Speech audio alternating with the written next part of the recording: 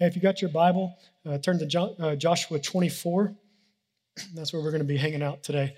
I want to tell you about the day that I knew that Jennifer, my wife, was meant for me. And that day was the 15th day of us being together. Because the 15th day meant that we had crossed the 2-week barrier. And I never had a hard rule of 2 weeks, but there was something subconscious in me that in the first 2 weeks of me being in a relationship, I was really good at finding something I didn't like about that person. And I couldn't move on. Like it just grew and grew and grew, and I couldn't move past that. I don't know if it was the exclusivity of it or what, but it made me realize that I have commitment issues. I have commitment issues in relationships back then, but I had commitment issues in things that I would decide to do when I was in high school, in jobs that I committed to, in projects that I committed to. I was really good at jumping all in, but after that faded, I was really bad at following through with what I had committed to. I heard a sports broadcaster talking about he had an opportunity to go play at Augusta National. The Masters is played there. And Augusta National, you don't just walk up and play there. You have to get invited to play there. So he had been invited to play there. And he said every tee box that he got on, all he could look at was the next hole because they were so close together. So he's teeing off on one hole and he's looking at the next hole. And he said, I was never fully committed to the hole that I was playing on. And all I want to do is go back and play there again and be where I was at. And I was like, man, that's me. I'm rarely committed to where I'm at because I had commitment issues. Let's pray. God, as we open your word this morning, I ask that you would bring life out of it, that you would give us ears to hear what it is that you have to say in this place, that hearts that need a word of conviction, that hearts that need a word of hope, that need a word of love, that need a word of discipline, and that you would give us ears to hear what it is you have to say. And God, I ask humbly that you would pour through me the gift of preaching, that every word that comes from my mouth would be of you, that all eyes are turned to you, that truth, that love, that the body of Christ is grown this morning because of us being together. In the name of Jesus, the church said, amen. So Joshua 24 opens with Joshua, who at this point is almost to the end of his life. In fact, that's what he says. He says, my days are ending. And so I want you to picture this. Joshua stands up in front of thousands of people, in front of the Israelites, and he's worn from battle. And his voice is weak, but the scars are there, and the people know this man has walked the road. You know, he had grown up in the Israelites. He became the commander of the army under Moses. When Moses passed away, Joshua steps into the role as leader of the Israelites. He's seen Jericho. He's seen the promised land. He's seen all these things. And he stands up in front of the people, and he begins to tell them about all the things that God has done to bring them to where they are at now. He starts with Abraham. Then he goes to Isaac and Jacob. And he walks through Egypt and how God brought the Israelites out of Egypt. And he talks about how God provided for them in the desert. And he provided food every morning. He brought water out of rocks. He provided a cloud to lead them, a pillar of fire at night to lead them. He split a sea for them to walk through to get to the other side. And he tells them all of these things that God has done to bring them to where they're at now. And he tells them this because the Israelites had commitment issues. You see, God would do things and they would come back to God and they would repent and they would confess and they would fully offer their sacrifices to God. And then another God would come along and their eyes would turn and they would wander. And then God would do something and they would respond back to God and they would repent. And this was just this repetitive cycle, similar to us today, because we as a people have commitment issues. Some of them are okay in the generation we live in, and then others we create ways to make it really easy to have commitment issues. Athletes change teams really often when they get upset about something. We change schools often. We change work often. Our fathers, our grandfathers, they found their job and they worked there for 40, 50 years. And that's not as common today. And that's not necessarily a bad thing. But when we get upset about something or maybe we get tired of something, we look for greener grass. We look for something new. Maybe it's something we get upset about in a church. And so we just say, well, we'll just change churches, right? In our marriages, we get upset about stuff. And we've made it really easy for people to trade marriages. We have commitment issues as a people. And this is what God says about that. Joshua talks about the names of God. We see it a lot in the Old Testament of the names of God. And a lot of the names that are given to God are adjectives of who God is.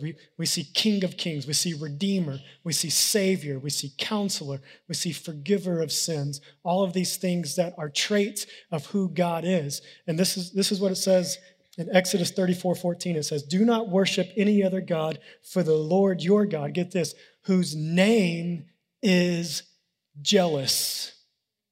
Capital J. His name is jealous. And for us, that word brings a weight. It brings a negative connotation when we hear the word jealous. And this is what it says about God. It says that God is in a relentless pursuit because of his jealousy for his bride. Because the way that we are described all throughout the Old Testament is as the bride of God. When the prophets talk about the Israelites turning away, it's often talked about as a cheating spouse.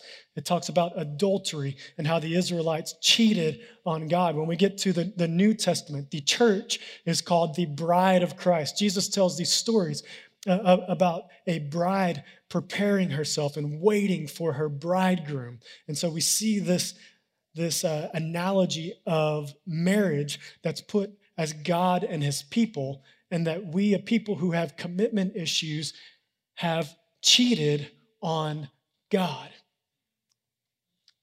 And that's the difference between God and other gods, because they're not described as jealous. And they're not described as in relentless pursuit of their people. When we see other religions around the world, you have Hinduism that worships many gods. You have Buddhism that worships the inner being. You have Islam that worships Allah. And all of these gods are something that's set apart from their people, that they've made this way, that this is the way that you live. And if you don't live up to this way, there is a consequence to pay to get back into some type of relationship. And what we see through the God that we serve in Christianity is that our God, when we mess up, is in relentless pursuit for his people to restore a relationship because of his jealousy for us. It is a relentless love that brings about a jealousy for his bride. If I were to cheat on my wife and you were to go talk to her, her response would be, that's okay. At least I would hope not, right? And that's what we see from God. When we cheat on God, God's response is not, okay. We see he leaves the 99 to pursue the one, because he is in relentless pursuit for the heart of his people out of his jealousy. And he says, you choose. Here are other options for you. But if you are going to be in relationship with me, it is not both and, it is me. And that's where Joshua comes in Joshua 24, as he gets to the end and he says, you choose.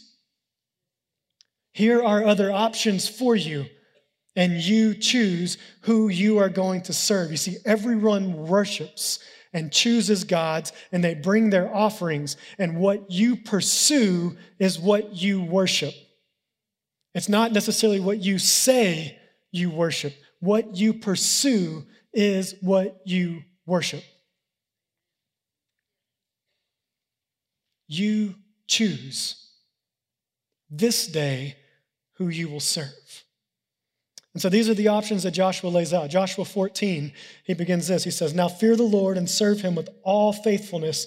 Throw away the gods of your forefathers, worship beyond the river. And so that's option number one. You have the gods of your fathers. You got the gods of your mothers. Earlier in Joshua 24, he puts it this way. He says that the story started with Abram, but before Abram was his father Terah. And in verse 2, it says, long ago your forefathers, including Terah, the father of Abram, lived beyond the river and worshiped other gods. Abram's father was an idol worshiper, and he worshiped other gods. And what our God says is, that's an option.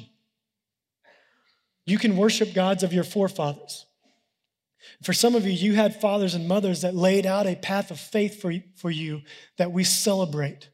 And they laid foundations of faith for you that we celebrate. And some of you did not have that. Some of you grew up in church, and church was abused, and the word of God was abused, and it brought about guilt, and it brought about shame. And that's an option for you. That's what Joshua says. He says, that's an option for you.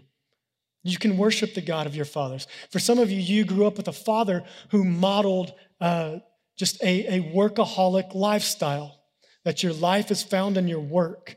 You work 60 hours a week. You chase the American dream. How much money can you get? And your father wasn't present, and that was modeled in your life, and that's how you've begun to live your life, modeling to your children, whether you know it or not. It's called the law of exposure. It's a psychological law of exposure that says what we are around in our transformative years forms how we will behave. And for some of us, we worship the gods of our fathers, the gods of our mothers, our parents' goals that they had for your family have become your goals that you have for your family. And so I ask, search yourself. Is it your faith that you live in, or is it your parents' faith that you live in? And like I said, for some of us, our parents, that's not a bad thing, but you have to found your feet in your faith, or else we fall on weak sand. Option number 2 that he says, starting in verse 15, he says, if serving the Lord seems undesirable to you, then choose for yourselves this day whom you will serve, whether the gods your forefathers served beyond the river. Now, beyond the river means Egypt. And so we step back into the past. This is where the Israelites came from. You see, it should have been about a month-long trip to get from Egypt to the Promised Land. And the Israelites turned a month-long trip into a 40-year trip, the longest camping trip ever, because their eyes continued to wander from their God. And it chased idols, and it chased, as some scholars would call it chased lovers less wild than God. And it was their past, because 400 years in Egypt, many of the Egyptian traditions, the Egyptian culture, the Egyptian gods had begun to creep into the Israelites' way of life. And it was gods of their past that were guiding their way still. And for some of you, your past, your baggage is still what guides your way. And you think, man, I thought I was beyond this now, and this still hinders me. This is still lingering.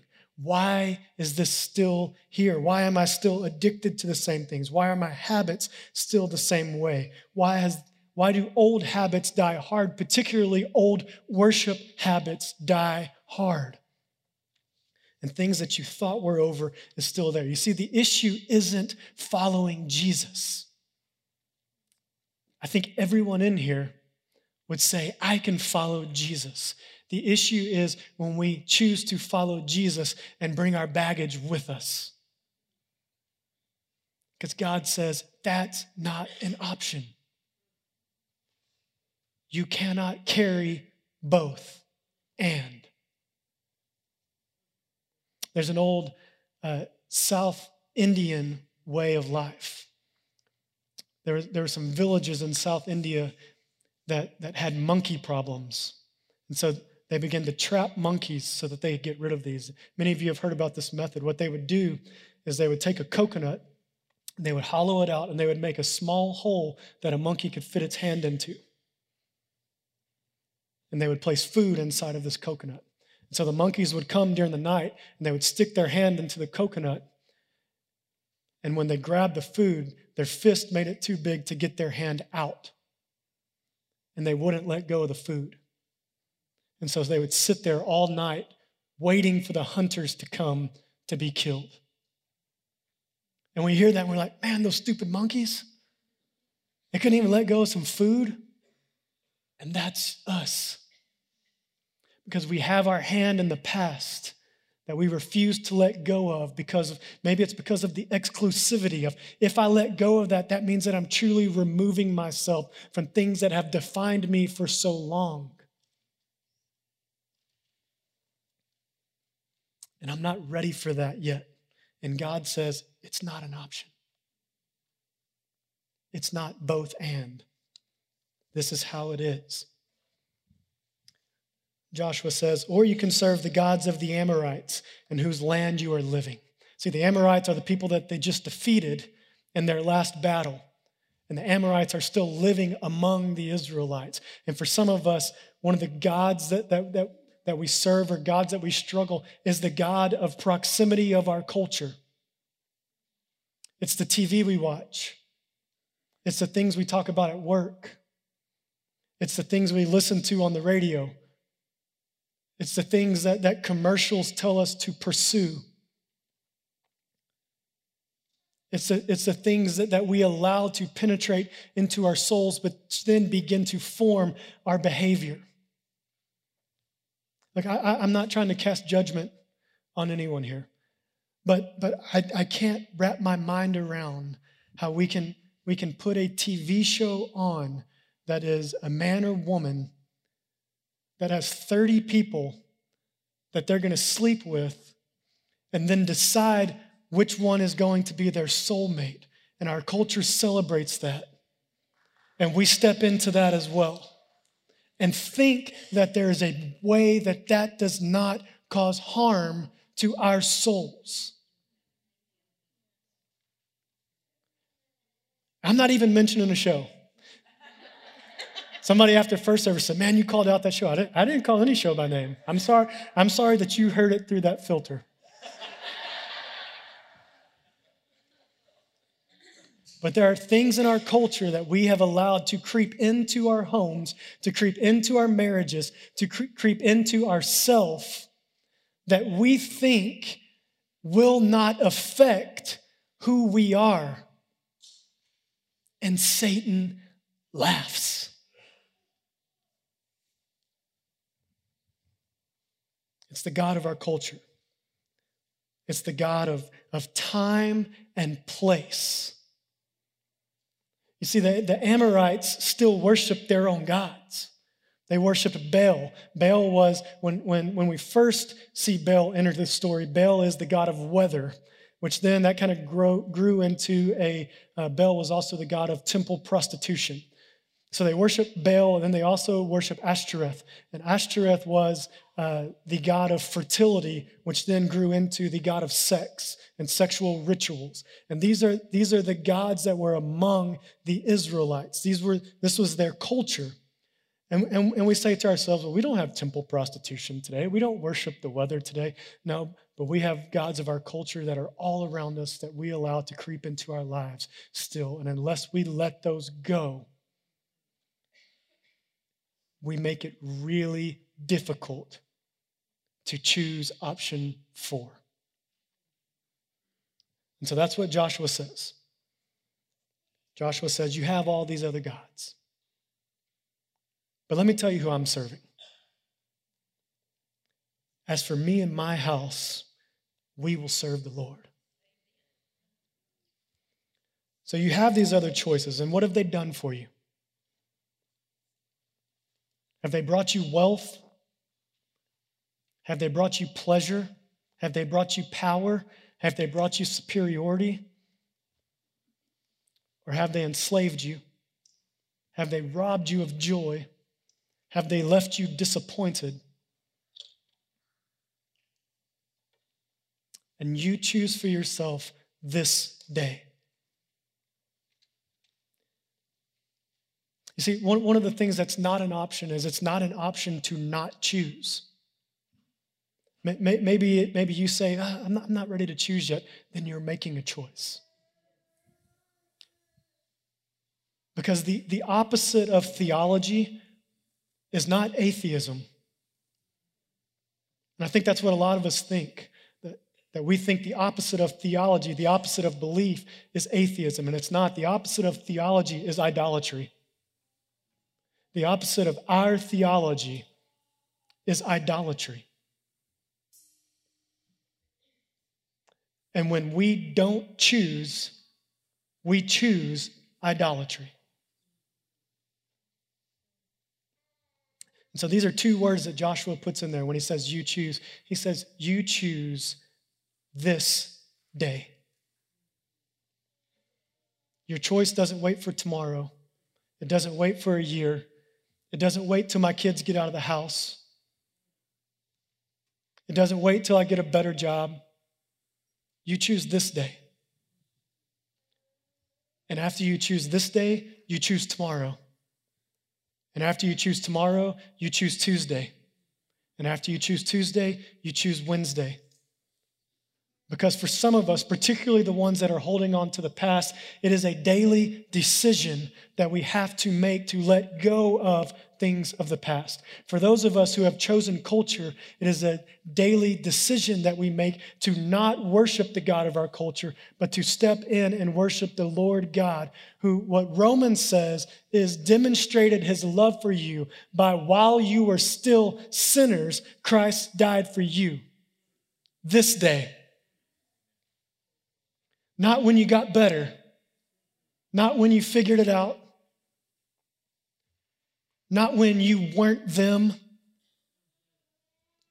While you were still sinners, Christ died for you. That is how he demonstrated his love, which is in relentless pursuit out of his jealousy for his people to be the bride of Christ that he has called you to be this day. So will you step into it? Because our choices reveal the God that we worship. So I don't want to ask you this morning, what gods are you worshiping? That doesn't speak to us in our culture. Here's what I want to ask you. I want to ask you, what choices are you making? Because the choices that you are making tell me exactly the gods that you're worshiping.